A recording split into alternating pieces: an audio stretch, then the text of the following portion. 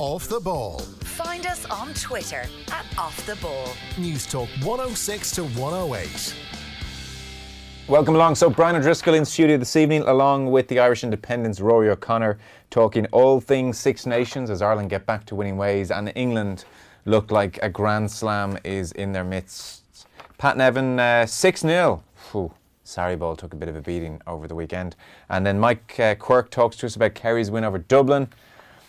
Football is saved is the general feeling after Saturday night. We'll talk to Mike, see how much he's reading into it all. 53106, the text number. We are at Off the Ball on Twitter. Richie here in studio. Hi, Rich. Hey, Joe. Haven't said a single word to each other all day, I just realised. Don't like you, that's why. And now here we are. And makes for a better, more lively news round. That makes it very fresh. It's very real. It's really fresh. Actually, you don't have to repeat anything. There's a genuine news round feel to things. Yeah. Like you can exchange news about your respective weekends if you so wish. What's up? I can hear how great you were at the weekend live on air tonight. Dan McDonnell, of course, here as well. Hello. Hi, Joe. So, we're busy this evening. We're packed in with lots going on. 6-0. Dan, if we're starting with a football man, it's not a great Sunday. Let's talk about it's not a great Sunday. That whooping. Yeah. I mean, I made the mistake of missing the first half an hour or so of this game, and then thinking, well, I'll catch up with this game later on. You know, it's always a calculated gamble. If you think you can't make the start of a game, you think, well, I'll make the second half at least. Yeah. You know, I'll watch the second half. I mean, this is a high-end top 6 Premier League encounter, so it's going to be poised to some degree. You know, you'll get the business end of it. And you're sort of just checking the scores, going 1-0, 2-0. 4. You know, I know a couple of Chelsea fans sort of sending messages going, what actually is happening here? Yeah, appreciating that Richie Sarri is a very smart man and has done many excellent things with football teams. Is there just a point whereby you have N'Golo Kante shunted out over there somewhere on the right-hand side, and you have Jorginho, who, as we saw even with the first goal, when Aguero sidestepped him very easily, has no defensive capabilities, and you're playing Man City. Is there just a point where you can say, I know that Sarri is obviously a very intelligent footballing mind, but maybe he's just doing something a little bit off here and he's a bit too entrenched, and someone needs to say to him, compromise your principles. We're overthinking this a little bit. You know, you got one of the best defence midfielders there in the world, if not the best. He's kind of not where he needs to be too often. Is there some way we can manipulate the situation? But who actually says that though? I don't know. I just feel like someone should. Someone probably will. But like they have to. Like they've committed to something, and like you would say, it looks ominous. For Sarri. And I know we'll speak to Pat later, and we might look at some of the fixtures they have coming up. But it does cross your mind that they have a tough run of fixtures ahead, league-wise and sort of cup-wise. That you're not going to necessarily bring. Are you going to bring a new manager in now, and make him suffer that run and set him off? It's like the old Solskjaer effect, where he came into a sort of a smooth landing and a couple of wins to build things up. Like, what are they going to do? Are they really just going to? Are they going to give him the bullet? Is he just going to go and that's it? And they're like, well, we brought in a manager because he plays a particular type of football, an attractive type of football, but it's not really working.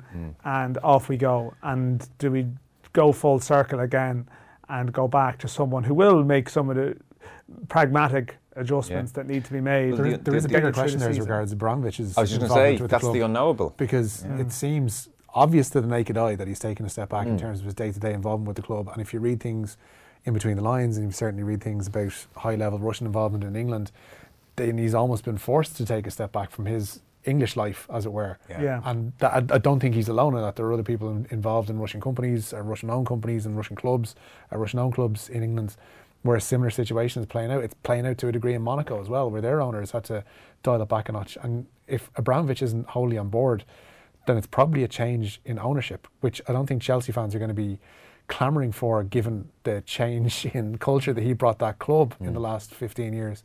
But it's one that is edging closer to being all the more necessary. Yeah, it's starting to shape up that way. So Pat Nevin on the Football Show just after 9 o'clock. Let's start with the news round, Richie. The Sean O'Brien move confirmed today. Done and dusted. London Irish confirming today that O'Brien will join them after the World Cup. The Leinster back row turns 32 on Valentine's Day and will link up with the English Championship leaders in December. The Irish Times report that O'Brien signed a 3-year deal which is worth €420,000 a year. The Ireland flanker says it was a conversation with Declan Kidney that convinced him of the club's ambitions. During his time with Leinster to date, O'Brien has won 4 Heineken Champions Cup and a pair of Pro 14 titles. His Leinster head coach Leo Cullen spoke in glowing terms about the Tulla man in the wake of the move's confirmation. Shawnee for me has been such a key driver of Leinster rugby success over the last 10 years. Not only is he a world-class player on the field, but he's also made an incredible impact in growing the game all over the province during the period that he's played for Leinster. And as for someone was lucky enough to play with Seanie, he was someone that you wanted beside you in the dressing room because you knew what he was capable of delivering on the field, in the fact that he was the ultimate competitor in many ways. And having Seanie beside you always gave you the confidence that anything was possible on any given day, because you knew nothing would faze him, and he was always a player that would always lead from the front. Yeah, good move for Sean O'Brien. Makes total sense for him at his age. 3 years, that kind of money that's been reported is very nice as well. So hopefully he gets a send-off, which his career deserves actually, because he has been so good. There are no injury updates, is that what we're hearing? Yeah, from no Saturday? news is good news. It seems Ireland's Six Nations win over Scotland has brought no new injury concerns for Joe Schmidt. The RFU say players carrying knocks will continue to rehab with their provinces. CJ Stander and Gary Ringrose are among those. It's hoped Ty Byrne will be fit for the trip to Italy, having missed the first 2 games of the campaign, and a number of the squad will be released to their respective provinces ahead of this coming weekend's round of Pro 14 games. Rugby is starting earlier this evening than advertised. Usually Monday Night Rugby is at 8 o'clock. Brian O'Driscoll coming your way just after 7:30 or so, along with Rory O'Connor. So we're trying to make room for some GAA as well after that. So if you're looking for the rugby, don't go anywhere. The Irish Horse Racing Regulatory Board today lifted the ban on British trained horses racing in Ireland with immediate effect. The ban was imposed due to the outbreak of equine flu at Donald McCain's Cheshire Yard last week. Horses will be allowed to race here once trainers can confirm that they've been vaccinated within 8 weeks of their race. A decision on a possible resumption of racing in the UK won't be known before 10:30 tonight. What's the feeling, Dan? Well, this is interesting. This is basically the Irish authorities, I think, almost trying to pressurise the British racing authorities or give them some encouragement or urge them into resuming racing, because I mean, Richie sort of ran through it there, that like there's a decision coming tonight on whether English racing can resume on Wednesday, but there's a lot of disquiet amongst like the English trainers because they feel that the authorities over there have gone too far, that they reacted very quick initially last Thursday night. I think they've got a lot of praise for acting decisively and calling off racing in case this was a dreadful epidemic which was out there, which had catastrophic implications. They've since done, I think, hundreds, high hundreds into thousands, and they've pretty much found all negatives with the exception of a handful of additional ones in another yard on top of Donald McCain's the yard where the initial outbreak was. The point has been made by all the big English trainers that at any time in the year, if you went round and tested, a couple of thousand horses, you will find a couple that are suffering from equine flu, a variant of this, a strain of this. This is not unusual. If they were recording hundreds or sort of a significant amount of positive cases, then the argument would be racing could continue to be shut down. They feel they've gone almost too cautious, and by the Irish authorities who've continued racing the whole time, saying to the British trainers, you can bring your horses here to run them because we're totally cool with it. That's basically saying to the British authorities, sort of get on with it. Okay. So it would appear to be a tactic of sign, or unless there's some kind of a discussion about it. But I think you'll see the racing. I think it's going to get cracking again soon, I think, over the water, definitely. We football this evening? Yeah, Newcastle could move 3 points clear of the Premier League's relegation zone tonight, but they are away to Wolves. The teams are in for this one. Rui Patricio starts in goal for Wolves, with Matt Doherty and Jonathan Otto providing the width. In defence, Ryan Bennett, Conor Cody and Willie Bolly. Leander Dendoncker and Ruben Neves anchor the midfield. Joe Moutinho is in front of them, with Raul Jimenez and Diogo Jota in front of those. Martin Dubravka starts in the Newcastle goal. DeAndre Edlin, Fabian Schär, Jamal Lascelles and Fabien Lejeune make up their back four. In midfield, it's Matt Ritchie, Isaac Hayden, Sean Longstaff, the promising youngster there, and Christian Atsu, with Salomon Rondon up front for them. Manuel Almiron, their record signing, is on the bench for Newcastle tonight. It's a good day in the Ramsey house. It is indeed. You can probably start ordering your Christmas presents from Aaron now. He signed a pre-contract agreement with Juventus to join them in the summer. The Welsh international midfielder will be a free agent, with Arsenal opting not to renew his contract after 11 years at the club. Ramsey has agreed a 4-year contract with the Turin Giants that will reportedly see him earn over €460,000 a week. The 28-year-old passed a two-part Yes. medical with Juve in January. Yes, we did it. We did it. Aaron, We did it, we're baby. Done. We're done. Aaron, book whatever you want. But, you know, it is sort of crazy, and you compare it, like, the Sean O'Brien money is huge, but it's like, this is football. Well, you know? he's earning 40 grand a week more than he's. Now, there is O'Brien's some earning a year. dispute over whether, you know, the figure reported is a gross or net. And like, this is one of these big, you know, and you talk to people involved in God's football, that sometimes they go, no, I only want to know the net figure. All I want to know is the net, none of this gross nonsense. You know, the gross nonsense, that's for people with real jobs. Gab you know. Marcotti is one of those who's been saying that this 250, I think. 250 is the actual figure. And Take there could home, be, You know? and there could be more added to it. Basically, they could be portioning out his signing on fee into his wages, which would make it as bloated as it would seem. Yeah, it's pretty common. So I want to know gross. Everything's done in gross. We understand some wages footballers, in gross. Some footballers like it In they net. like it in net. Because wasn't that the whole issue with Andrea Shavin years ago, that he didn't realise that the tax rates in the UK. Well, there is a tax rate in the UK. He didn't realise that there was tax rates in the UK compared to the sort of personal tax rate in Russia, which is like 20% or something like that. What's the tax rate in Italy? In Italy, I have no idea. gonna check Actually, that Italy are in a bit of financial bother at the moment, but I assume he'll be fine. Look, you know? he's pulling in 460,000 a week. Apparently, he's going to be the highest paid British footballer. 8th highest in the world at the moment. Yeah. British footballer of all time. Well, at the moment, which I presume would it have to be all time? All time, yeah. Yeah.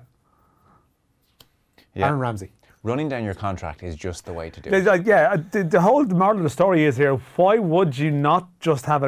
I don't know why it doesn't happen more. Just run it down the whole time. Don't... Now, only Arsenal get themselves into this kind of a mess. I mean, most clubs will say to you a year out, if you do not sign an extension, you're going. We're getting something back for you. So somehow Arsenal have allowed events conspire to this point. I don't it's very know if- rare. Sol Campbell, obviously, at Spurs to Arsenal, was the other big one. It really is rare because it's so financially insane to let someone run down their contract. Callum O'Dowd is one of those at Bristol City. I think his deal was going to run out possibly this summer. Yeah, and next year, they triggered the extension. Triggered an extension. It's basically like, well, we're going to get something for you if you shag off. Yeah. Like, I don't know. Does this look bad for Arsenal? Because, Yes. I mean, they took assertive action Yes. with Ozil. No, you don't need to keep going. Yes, it looks bad. It does look bad. He's been there 11 years is the other side of that. Yeah. And factor in a loyalty aspect to it. It looks very bad. But was this what Ramsey wanted from Arsenal, wage-wise?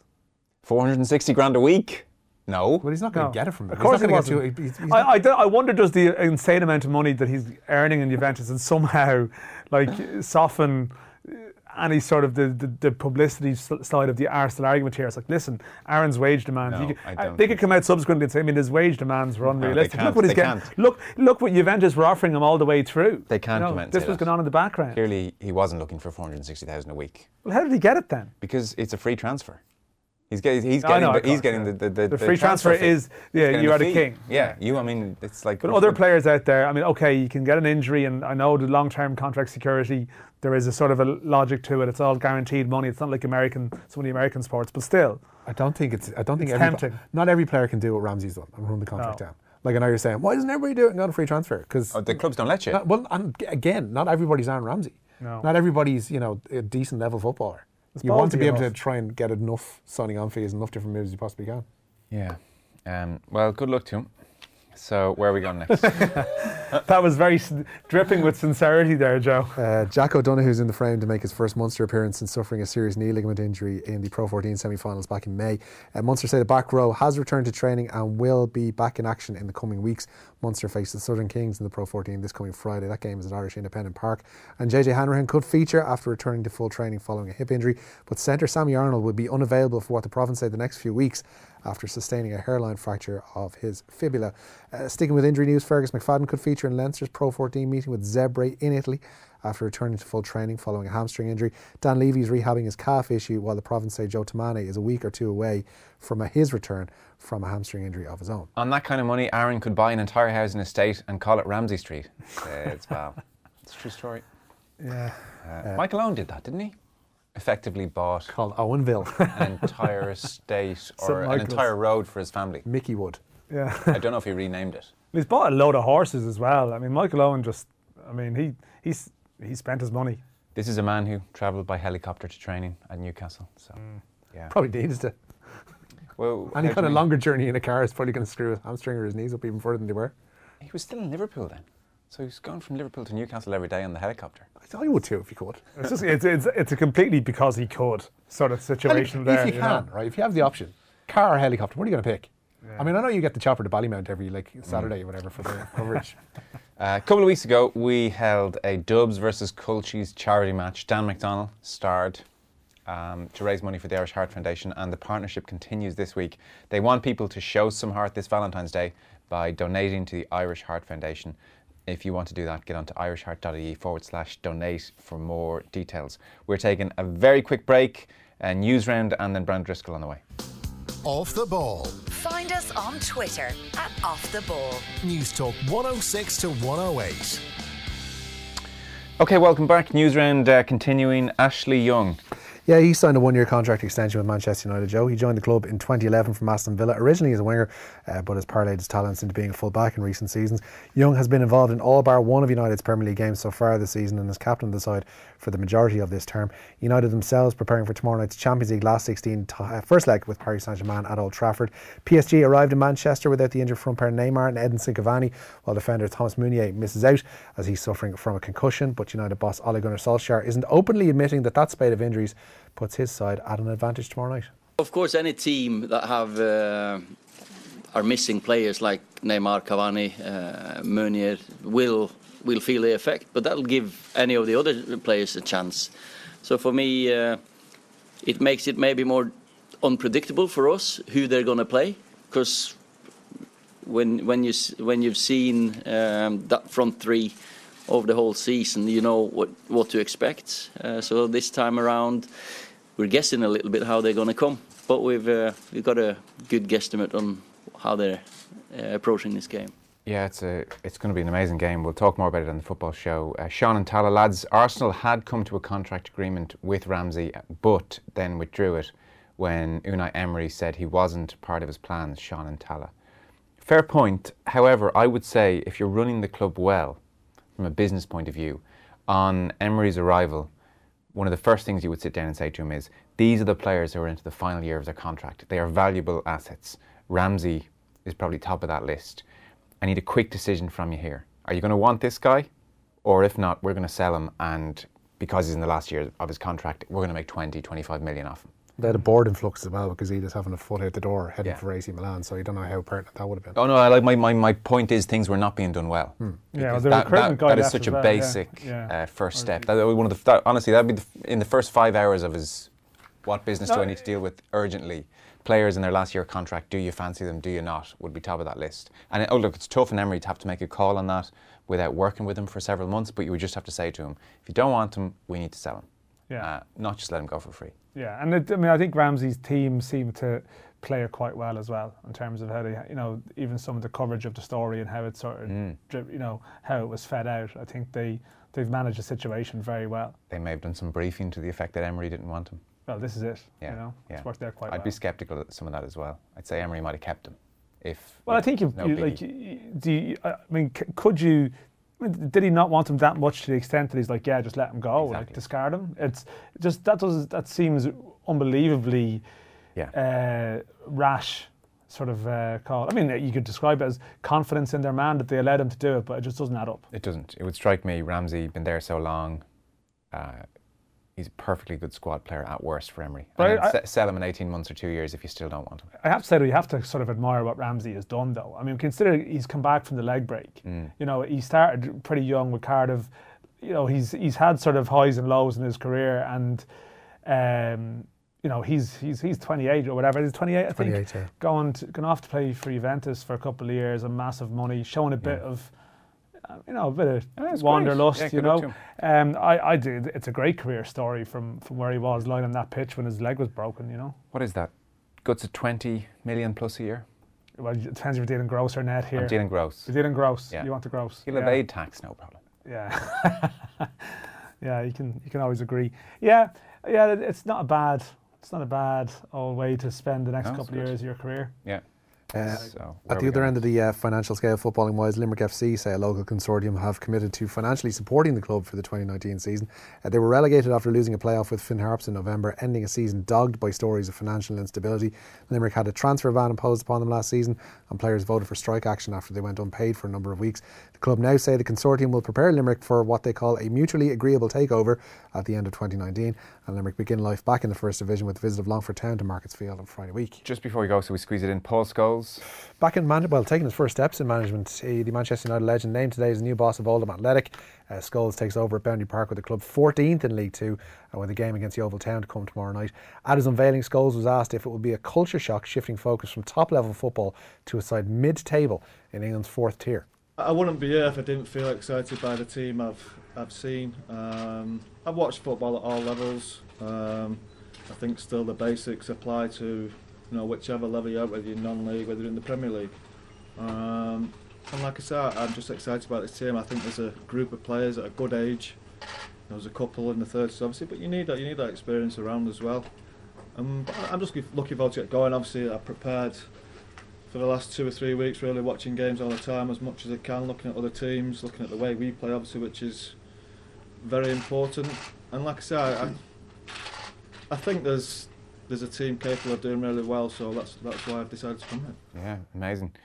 More on that in the football show, and then just before we go, people might have been wondering about the golf at Pebble Beach, which they didn't finish last night. Yeah, Phil Mickelson has won a record equaling 5th Pebble Beach Pro-Am. He beat Paul Casey by 3 shots after completing a weather-delayed final round of 67 this afternoon. Mickelson joins Mark O'Meara in winning the tournament 5 times. It's also his 44th career PGA Tour title. Amazing. He's still churning them out. Amazing. Right.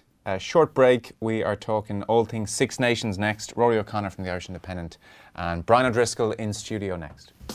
Off the Ball. Find us on Twitter at Off the Ball. News Talk 106 to 108.